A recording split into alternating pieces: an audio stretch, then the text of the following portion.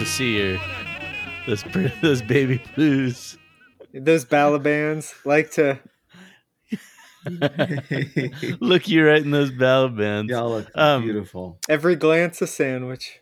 Welcome to the dungeon, my friends. Thank you. Yeah. It's so nice to see you.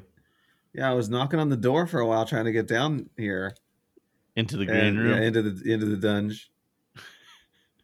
Well, you're here now. Pretty good slate this week. We watched Michael Mann's 2004 film Collateral. We also watched Danny Boyle's 2007 film Sunshine, and then and then Seth Parker suggested that we watch this documentary from 2019 called Honeyland. About, what would you say it's about? A woman in like Macedonia who is like using ancient beekeeping methods, and like I don't.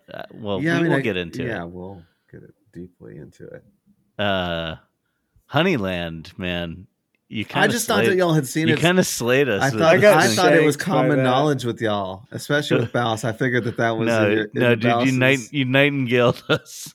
We totally got nightingaled. I was like, I realized that I was a small child walking behind a person who couldn't stand the noise of me and just shot me in the heart and left me there. Brutal. So no, I didn't mean to.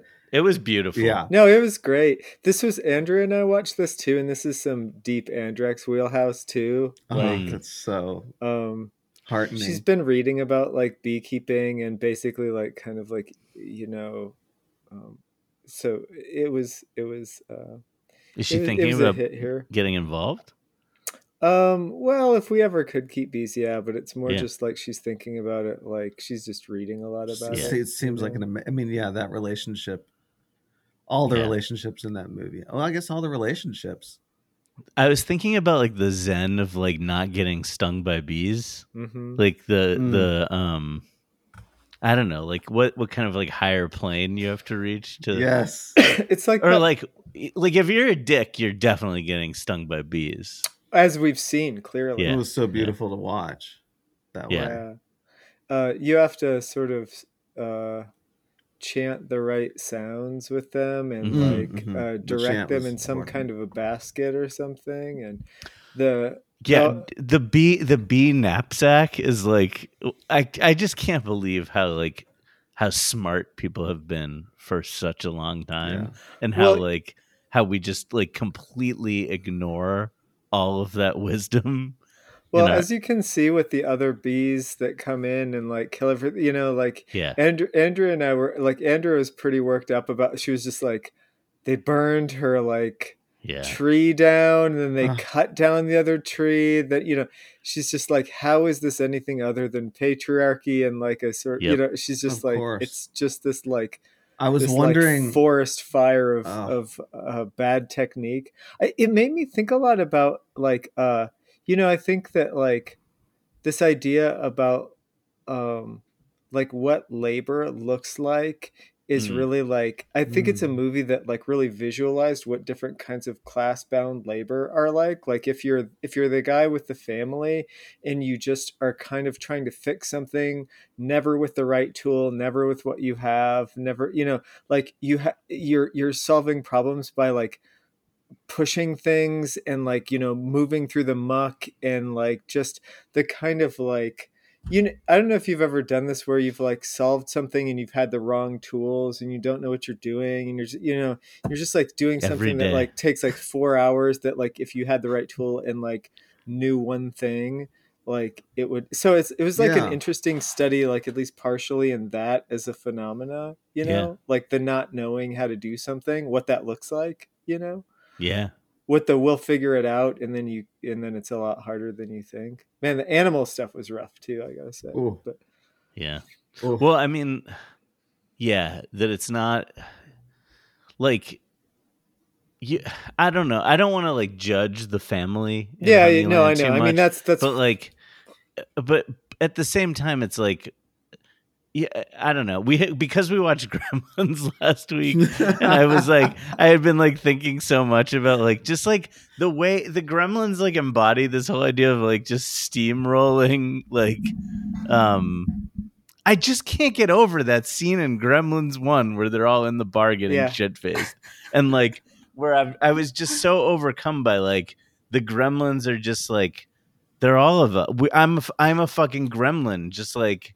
Using up resources and like fucking everything up. Yeah. And when I watched Honeyland, it's like, well, okay. One thought I was having is like, if I was like yearning for property rights, like I just wish this woman could like own. Like at one point, she like threatens to take them to court, and it's like I was like in my head, I'm like fantasizing about like, yes, take them to court, like, but there's no court. Like, yeah, it's Midnight Express court, it's just, it's not gonna work. But not even that. It's like, where is the stuff? I mean, it's just incredible. Yeah. It's like, well, what is this village has been, it's just this thing to me is the story of this village and what it means to her and how she is rooted in this place.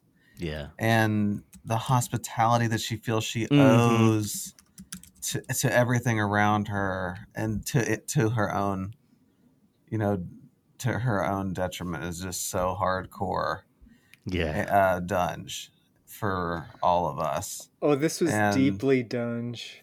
It's so Dunge. The most beautiful and just tears my heart out. I mean, some of the visuals they get in this, like her like walking along the cliffs, like opening the rocks, singing to the bees, the dung rocks. It's just like some of that shit is gorgeous. Like it made me have another thought I have sometimes, that like this incredibly stupid thought I have sometimes when I'm watching documentaries, which is just like, how did they film it? Like, how That's are they? Super reasonable like, where question. Are the cameras? How like, are they there? It's just a fucking miracle of like the gift of the fact that I get to like even look at this is like, it's wild. It really is wild. Yeah. Have you ever felt like the one of the kids who just like absentmindedly half pays attention to pulling a goat out of like a baby goat out of something. God. Some like creature thing, and it was like a little kid like struggle. I mean, there's a lot of things to say about this, but I really was thinking a lot about like struggle and like struggle where you're sort of like too small to be doing something, but you have to do something, or where you don't have the proper instruction or the context for doing so. There's a lot of like I think the interesting part when I thought about it beyond my reactions, was to really think about like what that feels like in a body to just like fuck with a broken piece of metal for 2 hours and just be like, or just to like yank a little goat out of an adult creature. And like, it's not like your parents are like, have been doing this for generations and are like, this is the technique that you use. They're just like yelling at you at like, pull. And then you fucking pull an animal out of the other realm, it's wild. Just like, I'll thrash you if you don't do this thing right. And, just some great parenting dungeons in this thing. Yeah. But by the sixth kid, don't. By the sixth kid or seventh or what, it's interesting. The approaches. A lot of do's and don'ts in this movie. Well, one of the parts that I thought was really beautiful was like, I thought, when you see her glaring at the family when they come in, it's like you sort of think it's going to be one kind of thing, and then she's just incredibly generous and like, because she's thinking about this, like she sees them as individuals, as people that she cares about, but she also sees them as like part of this ecosystem. Yes. And rather than having this kind of like instinctive pushing out the kind of newcomer sense, she continues to try to find ways of incorporating them into this, or like, she tries to mentor the young kid who gets yelled at for hanging out with her. It's like there's just so to much improve things, and it's even like, I was comparing their cats or whatever, or and just their animals. It's just everything. that she had enough to keep everything beautiful, to make everything beautiful around her, and that she found enough, found a way to do this it's miraculous. It's a miracle worker of a human being. But that's just and it's just like this tiny snapshot of people like pulling it together. Thinking about the family as like people who are probably displaced in some ways, or that, like, so it's like, it's interesting how you kind of like move in and out of different kinds of like responses to the family feelings that are about them. and like moving back and forth, and really, especially when you see this sort of like honey mafia guy that comes and is like truly a dungeon master in the worst sense, like is a pretty deep villain. Do we have an analog for him in any like, who is he? Who is he in the dungeon? Well, canon? He's probably like everyone meeting in that house in Boys from Brazil. Like, he had that vibe. Oh my god! He seems evil in that large way, even though he's just like basically extorting someone, or like not extorting, but there's a kind of like mafioso. Like, I mean, totally extorting, like kind of. It's like the oldest. It's like the oldest extortion in the book of like. I don't care. Money, sort of, in a way. Like the thing of like making a deal with someone for like resources that they have, and then like knowing that they don't have enough resources, and then just being like, well, you got to pay up anyway. Pulling them in too deep, and then holding them to it. Yeah. Oof. Yeah. You see all the sort of like, because it's not just capitalism. I mean, it is mainly capitalism, patriarchy, all the dumb shit that it always is. But like, it's always like, I kept thinking about this family as like, we see them basically like in the middle of a story. It's sort of like, when we watch Throne of Blood and there's the after the battle, like, I feel like we encounter this family like after the battle too. It's a great point.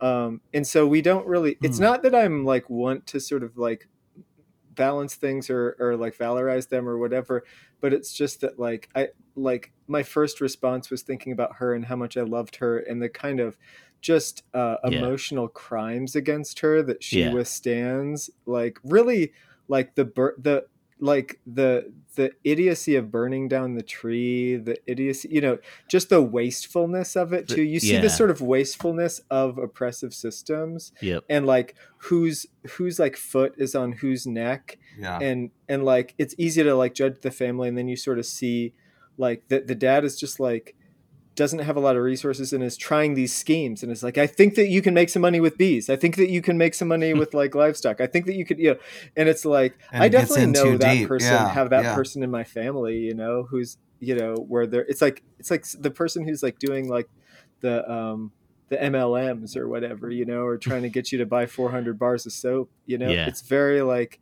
it's not that different from like what you see in a kind of like Midwestern family of a medium size. And I guess it's only when it trespasses on Hatidze that it's like, I can't take this shit anymore. But that's like this weird, like, like I'm colonizing the movie or something. Like I want to protect, like I want to protect her, like in her little space. And I want to, I kind of want to move the pieces, like you're saying, and maybe I should have kind of stepped back further, but it did seem like a starker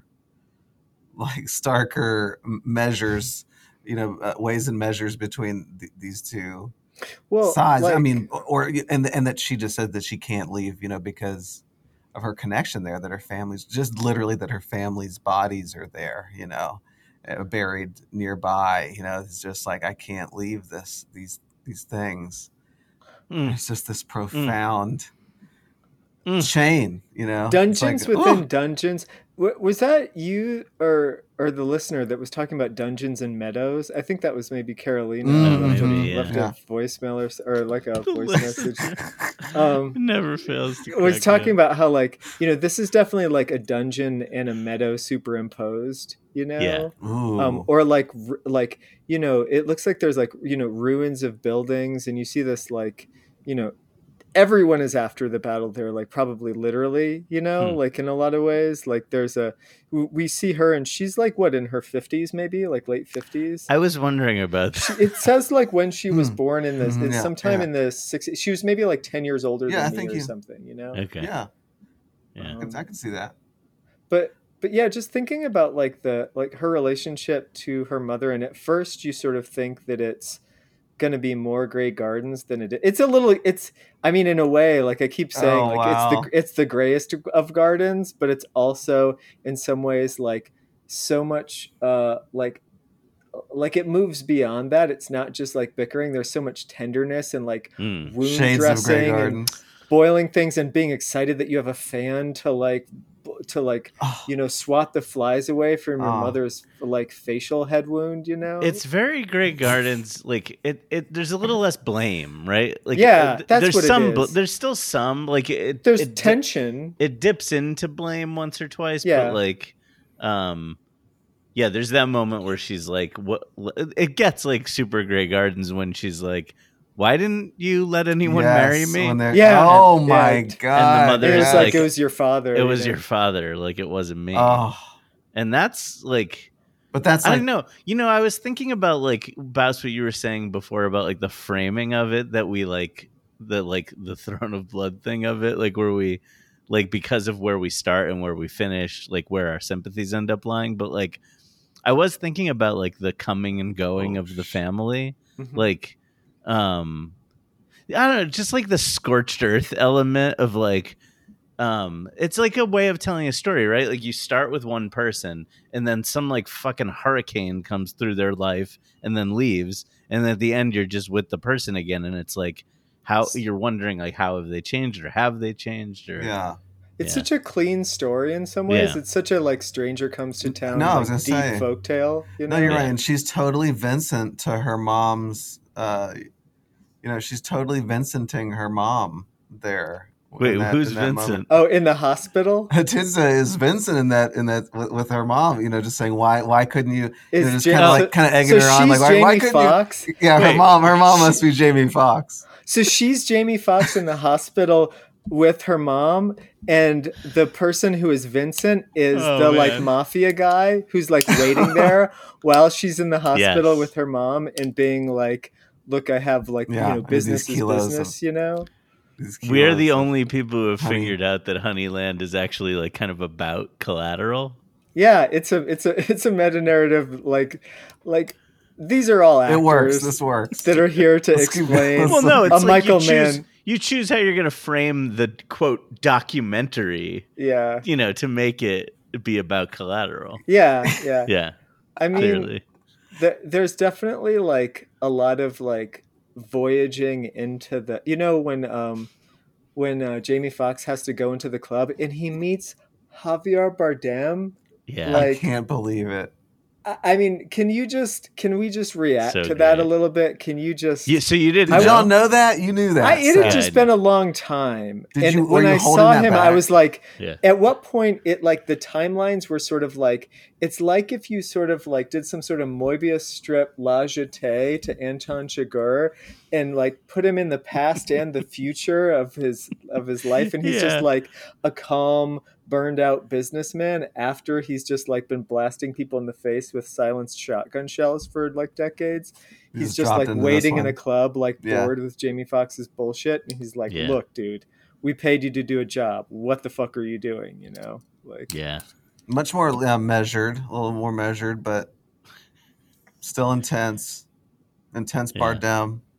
But he's good. Yeah, just these amazing. I just love moments. to see him on screen. I love to see him as a person. Let me look at him. Let me look at the like the new scar that I noticed in, you know, when he kills the cop in that scene in No Country for Old Men. He like puts the handcuffs over the guy and is like choking him out, and his eyes look all crazy. You sort of see like a scar on the bottom of his chin, and I'm just like, oh, Javier Bardem has like a scar on the bottom of his chin. You know, it's like I've like gone. That's just deep. acting.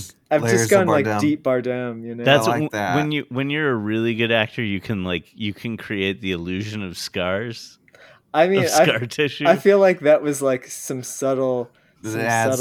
work there. They did Scar that acting. Scar acting. Yeah. But yeah, I watched Dune last night for the first time, and he's kind of a similar character in some ways, or similar. Wait, who? Javier. Oh, Javier. Yeah. Like he sort of like runs the show for this like group that you don't know a lot about. He's just like done with your bullshit, which I love. Like, I think that like I love the gradation of him in Dune. That's just like he's just like, how gracious of you not to hunt us, you know? Like his stoicism is so, that's not just like about bravado, but it's about like, what the fuck are you gonna do? You know? Like it's like, we've been here for a lot longer. You're like, you know, but it's not arrogance. It's like, wow. Javier Bardem as an actor who embodies different subtle gradations of power relationships is so fascinating to me. I was just thinking he's about, so appealing. That seems like that kind of plays a part in all of the movies that we were watching. Just like this weird kind of cover that you have to put over these intense emotion, like it, you know, but you can tell that there's an intensity underneath this stuff. I mean, but that you have to put this mask on top. Like that you have to get through the day kind of thing. Yeah, like, I mean, or even just like, you know, that Vincent obviously seems to be that all these characters, you know, just seem to be hiding all of the or contain much more than this top layer. Yeah.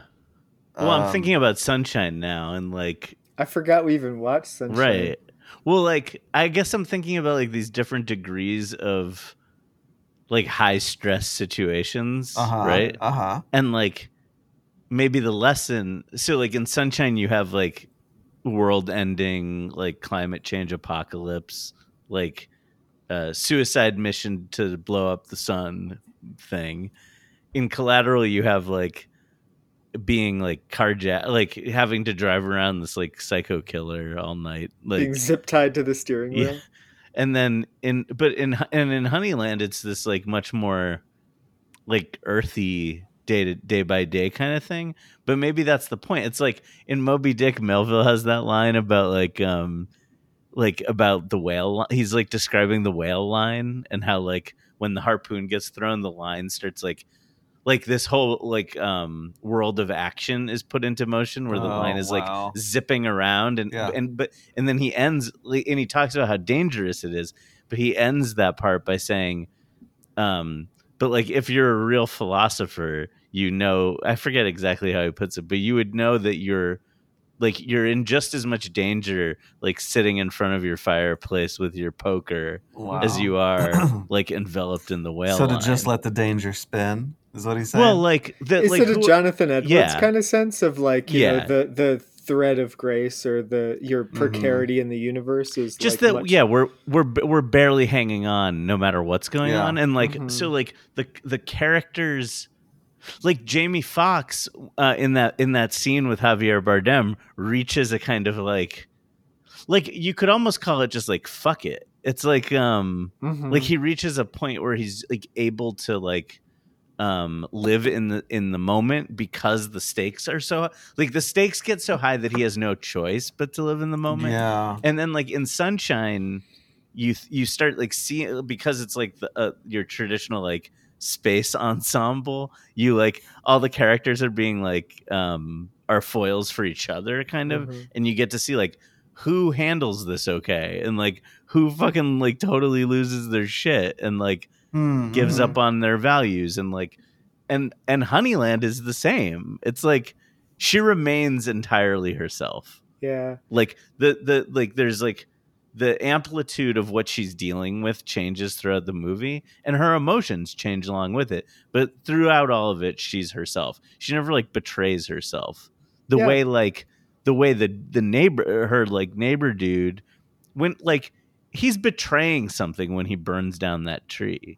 Like he's making choices, and and he's not just like a hapless victim of like kind of, you know, he's folding under a kind of pressure.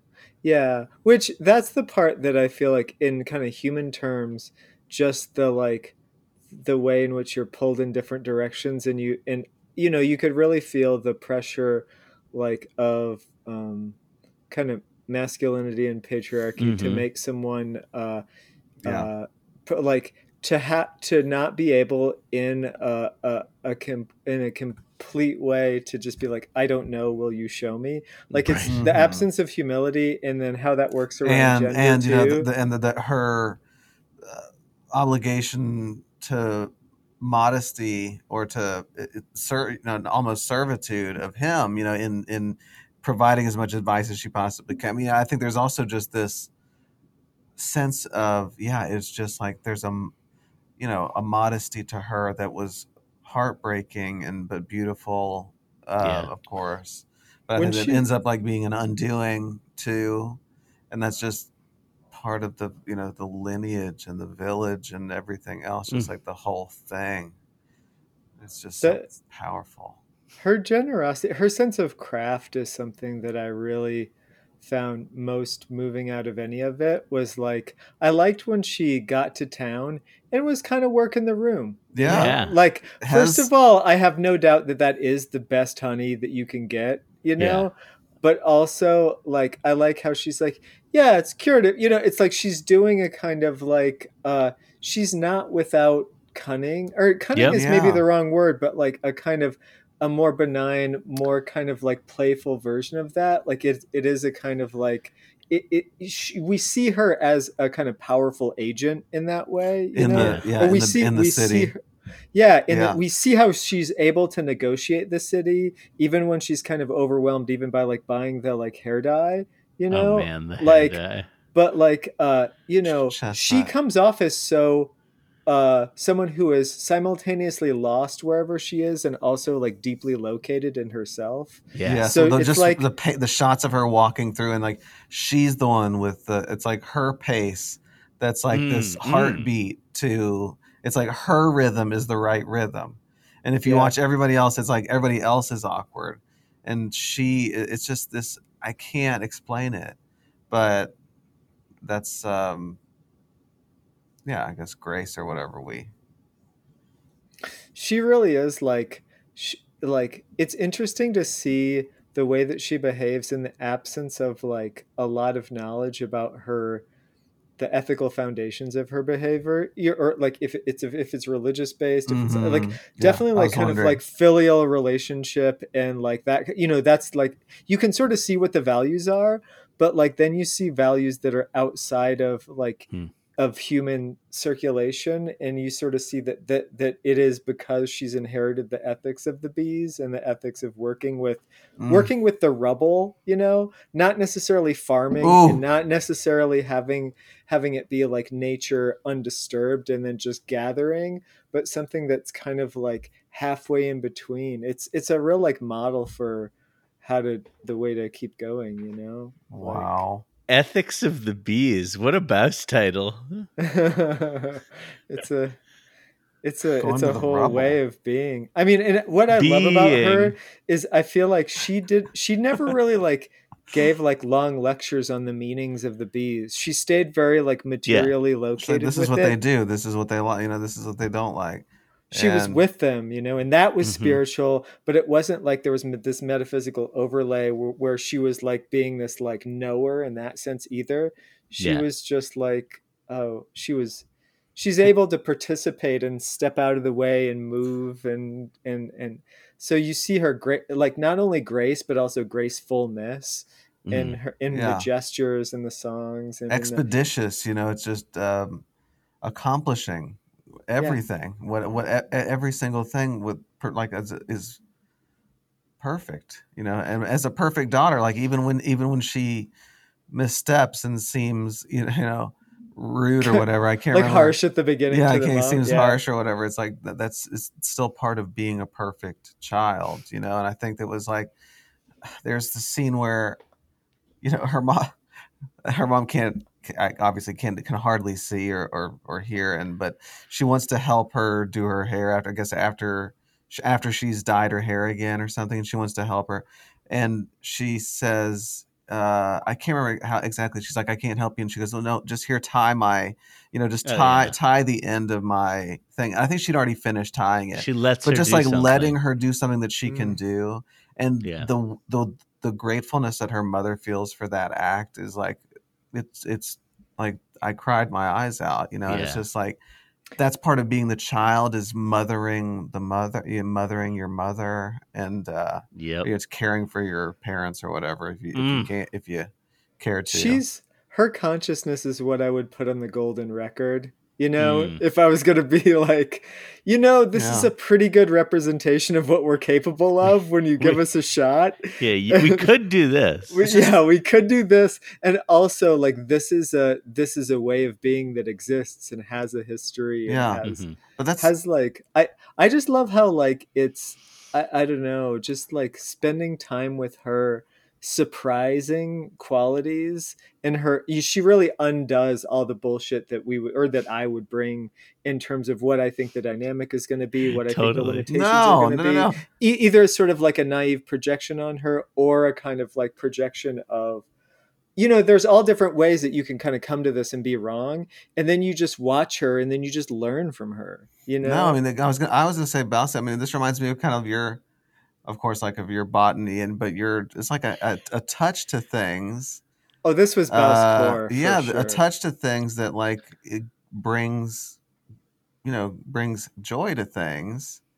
And Cactus Land. But yeah, just like a lucky touch that y'all might have, that, like, I wish I had. I feel like I do not have that lucky touch. You just have to. You hang do out with about the other right things. You do. Yeah. Wait, it's like, hold on. But no, just in general, it's like, some people think that they are like, oh, I can do that. I can do this thing. I can do that thing. Like, I could do that really well. I could do that. You really know what well. you have? But I don't think your graceful touch is in language. It really is. It's in the puns. It's in the, like.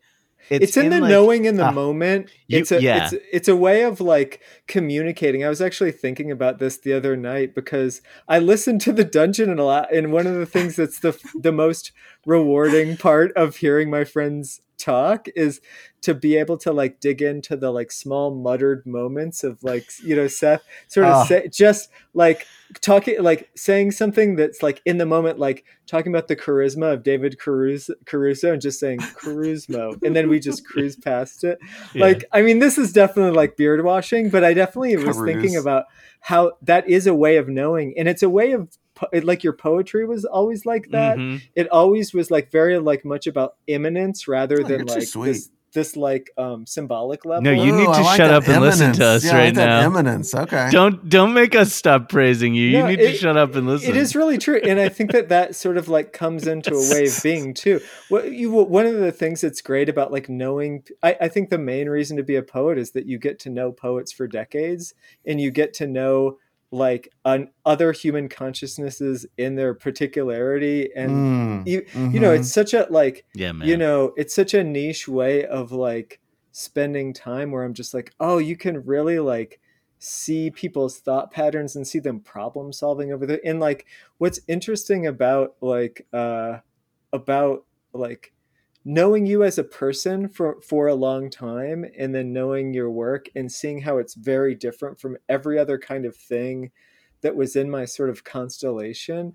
It was about, like, time, it was about, like, there's something about, like, a sort of explosion that just, like, happens in the moment that isn't preconceived, that I think is really valuable. But it's always part of poetry. I mean, you can find that in, like, so much kind of, like, traditional poetry, like traditional East Asian poetry or something. You could find that in Joe Taravella. You could find it in all these places, but it is, like, interesting to see what your friends' kind of occult lineages that are invisible are, or what their sort of mind and language sort of patterns vibrate against. It's the only reason. But that's what these movies are doing to me too. I mean, they get into share, like, these poetries that y'all are.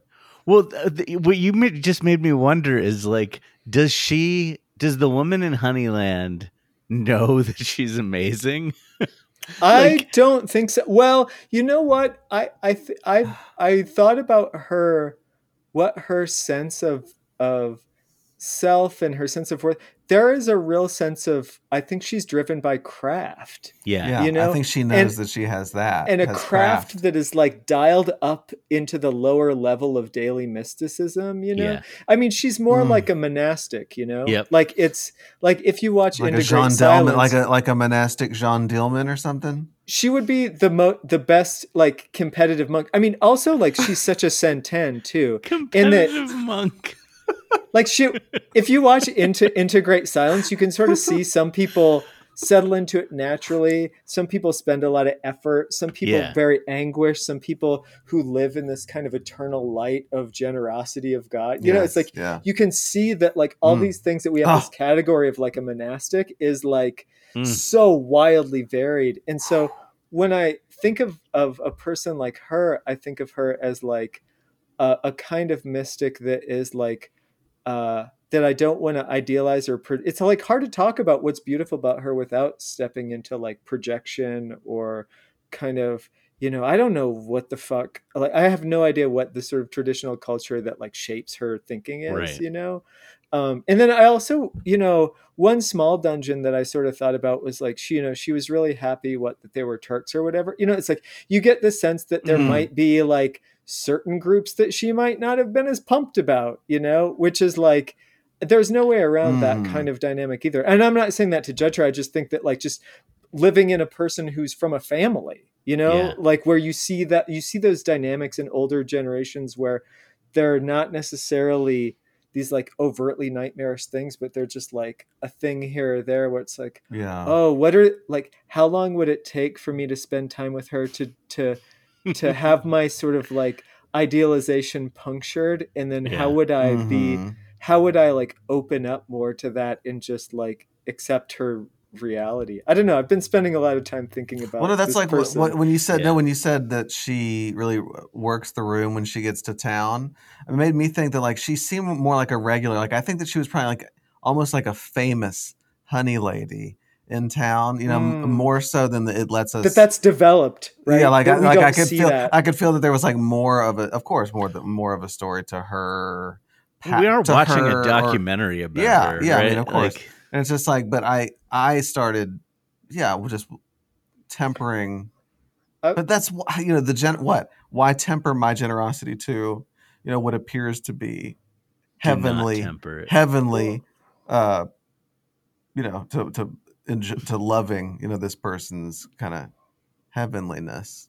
Well, it makes you understand love in a different way. Like I actually like thought about like the like loving the ambivalent parts of some, you know, it's like you can't help love everyone except for the honey mafia guy, you know? Yeah. And even if I spent time with him, you know, if we have his like bullshit Anakin Skywalker Godfather story or whatever, like I'm sure that like there was something that like I could give a shit about that guy maybe, but like as it stands, fuck that dude.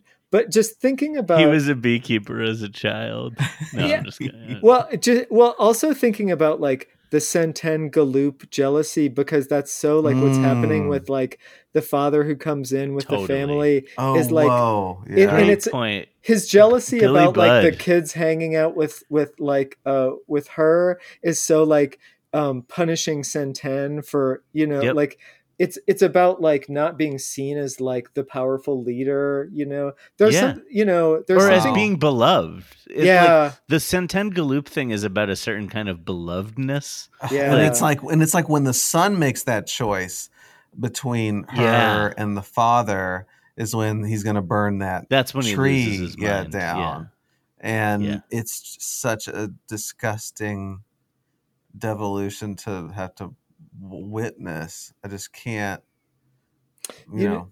It's in us. It's in all of us, that evil. Yeah. What I see in him is more panic than anything. I see him in minute-to-minute anxiety, panic, and trying to project confidence while he's disoriented because he's pulled in a lot of different directions.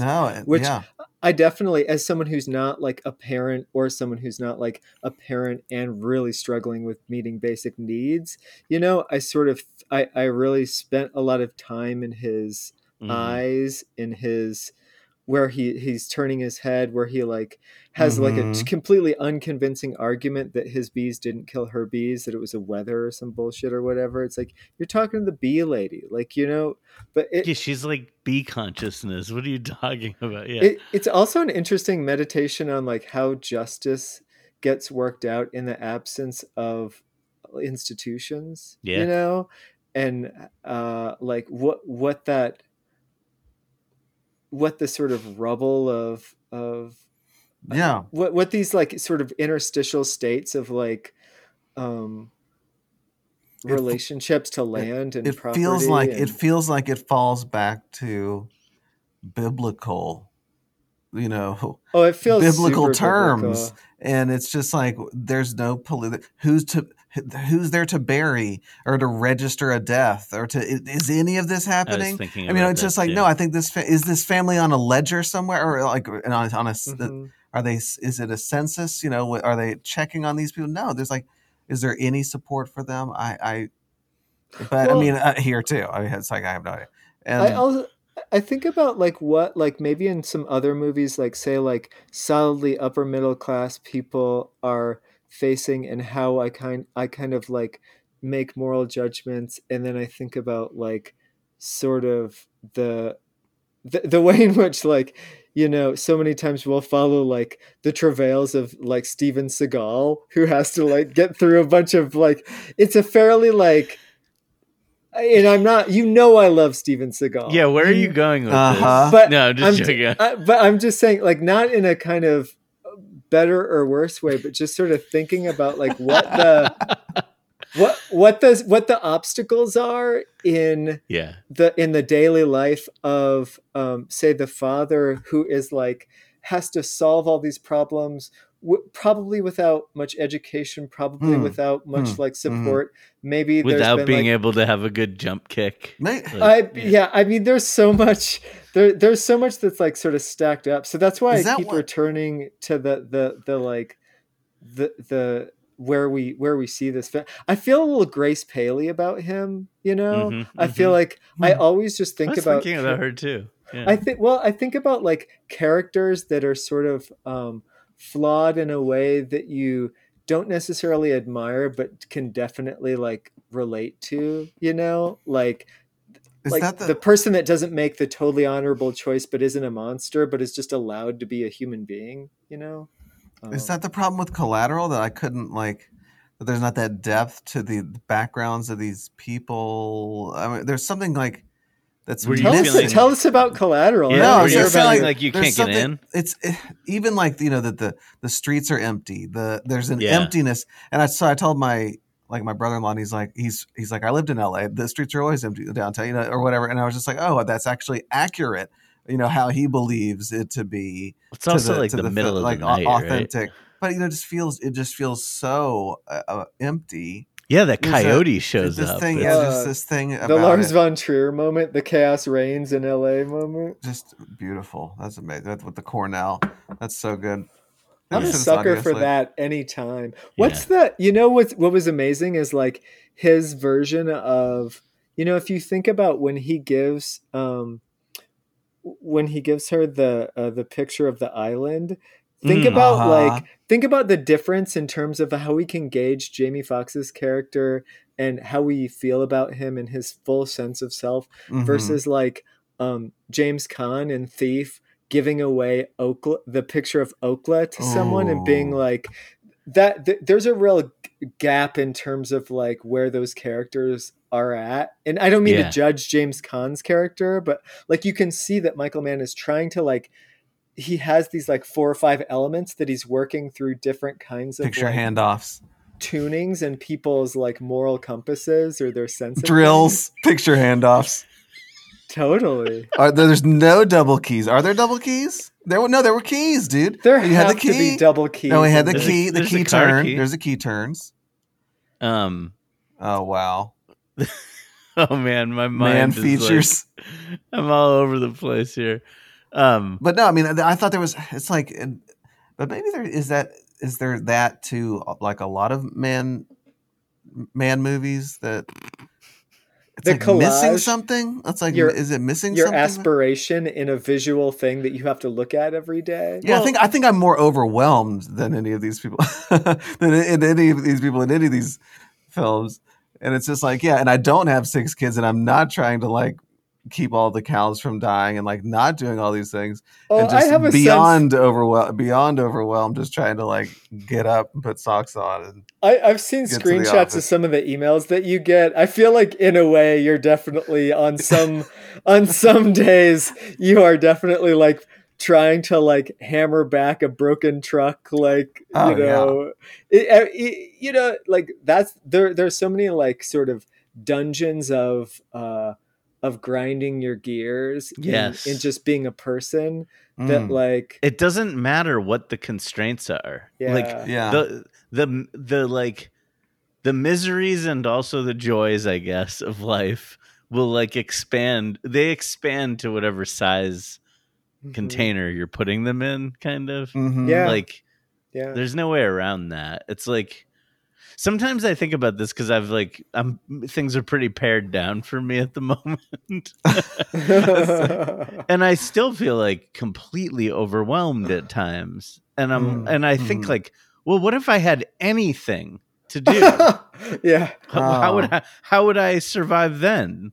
And of course I would. Yeah, of course. Yeah. That's interesting. Yeah. Well, no, like these tiny things like balloon up. Like I don't know. Well, I guess in that sense, it's like it's almost, it's not, of course, it's about realism to watch Collateral, but it's like that could I, I guess the valley between what I think I'm capable of when I watch a movie anymore, like I've said, is just so vastly different than it was when I was younger. And just I'm not bullshitting myself anymore when I watch these things, and I'm like, I'm not capable of getting this far in these circumstances. And so I guess I just keep getting owned more and more like by all the dungeon movies. But that's like the dungeon is a perspective that like like I watch all movies sort of like basically every movie has literally a dungeon in it, like if not a physical space, something else. So it's like it does now. Just watching all kinds of like seeing the ways that I watch movies differently now is like I didn't know how to watch things before because I didn't have. It's like having someone show you where to look in a painting in a historical period that you don't know how to like visually receive it. Like I remember going to the Louvre with Steve Zoltansky and Lawrence Giffen, and I have no like I only know like modern and contemporary art. Yeah, well, and Lawrence, I remember like had been there and like kind of was really interested in like old timey paintings, but basically for like how metal they were, or like how kind of obscene they were, or how like confusing they were, or how like heretical they were. So I got this tour like of like not a docent that's like trying to show me like, but like getting into like the weirdness of like the like look at this one, like this like this means that like strange docent. Or just like I forget what he said. It was way better than this, but he was just like, look at how fucking metal that is, or it's like when you read like Paradise Lost and it's like, of course you should be listening to like Earth or Sleep or Sun when you're doing, so like being able to like open up into that space with someone else and just have them be like, this is what's good about a thing, is a form of like transmission of knowledge that is always like kind of funny too. Sometimes it's on drugs, sometimes it's in alcohol, sometimes it's just in stress, but it's like a really beautiful way to relate to the world by like using what's in the physical space to like to be free with it, to be with it, to like enter it into some way and to try to like create a portal for another person to walk through. Fuck yeah. What, are you gonna eat something? We haven't talked a lot about Sunshine yet. Oh yeah, you got anything in your notes, Parker? Eaten up by the sunshine. Do you have any notes? Dude, I wrote, dude loves flaring. the flares on this thing, and I've told y'all that I think I'm going blind. So I'm just like this whole thing, and oh god, how Turn it up. how freaky 3.2, the faces, baby. how freaky the faces, the face flashes are. Oh, the cuts of the faces. Oh my god! Like the dream. Is it like one future. frame? Is that There's frame? Is it even like there's so much in there? It's like it feels like it's like one frame each time. Like it's like a 25th of a second. Or something. It's like the Fight Club thing or something, but it's just like freaky, scary faces. So it's like more Event Horizon than Event Horizon, right? That's all I could think of. I'm like, is this better than Event Horizon? I'm like, I think it is.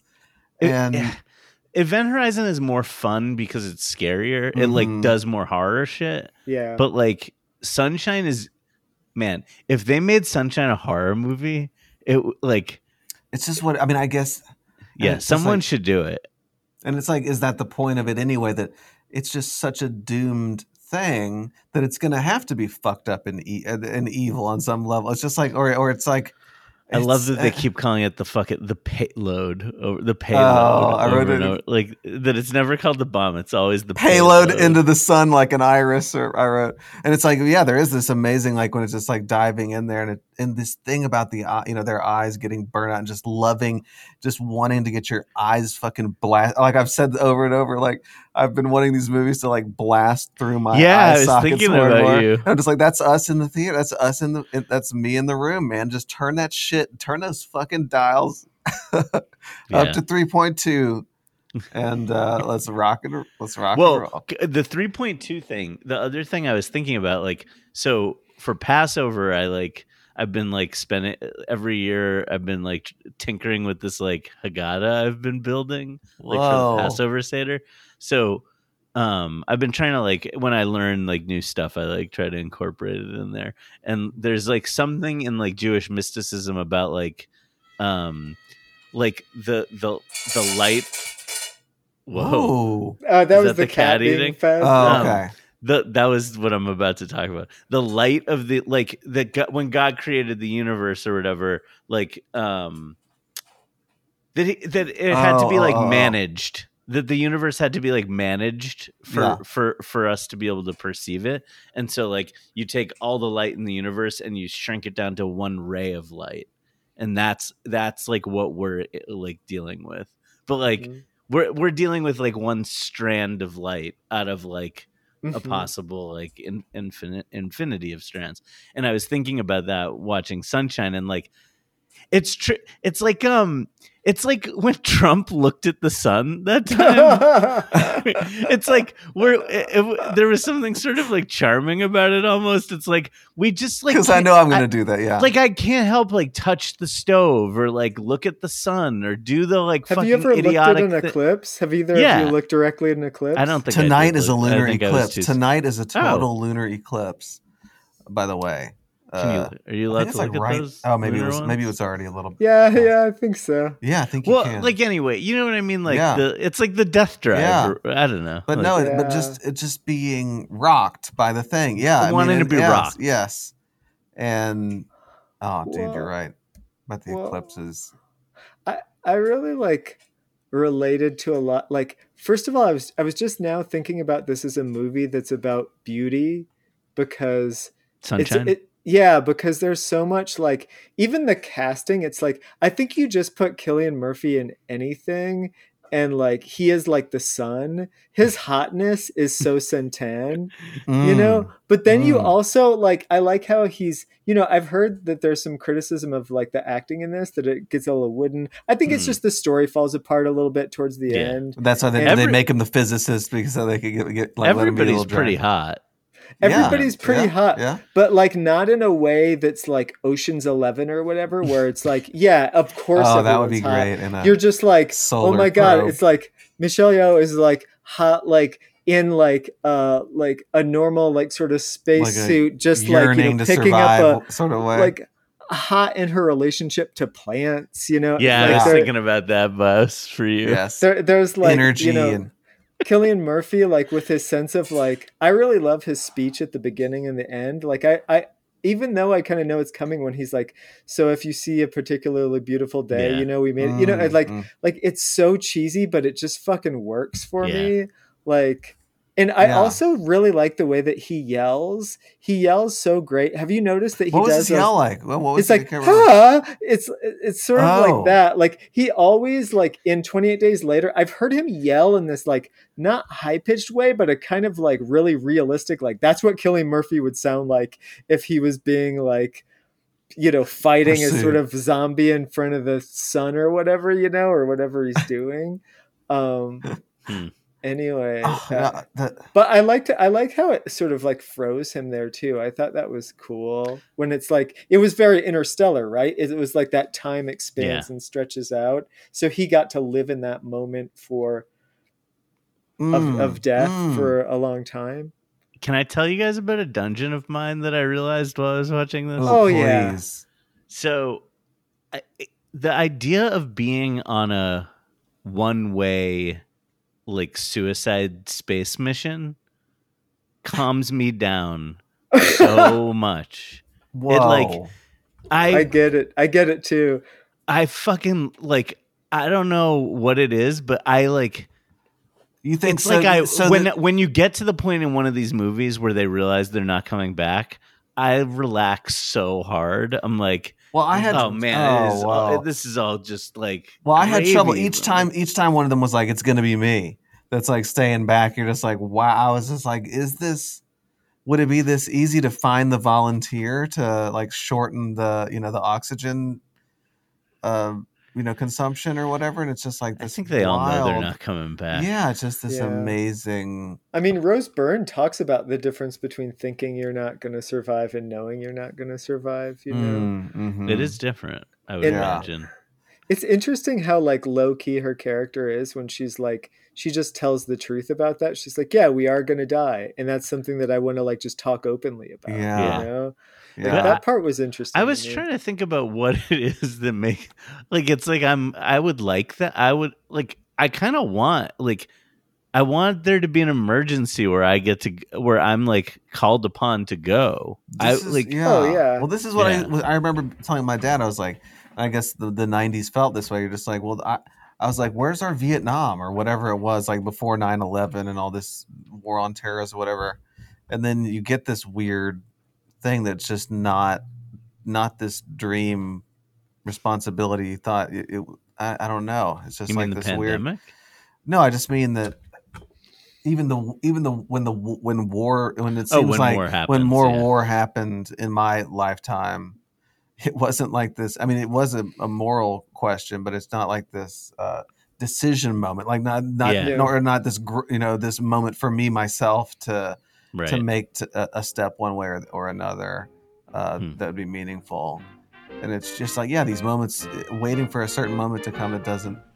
And when it arrives, it's different than in being with you. You can't serve that purpose anymore, I guess. I'll be your fill-in when you are blue, so you can fool me some more. I know you'll hike it, someday you'll pack, then you'll be leaving my door. But I kinda like it, taking you back, so you can fool me some more. I only look for roses when in season.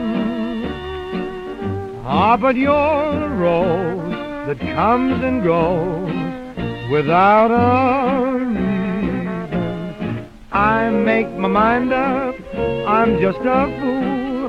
Someday I'll even the score, only to wind up breaking the rule, so you can fool me some more.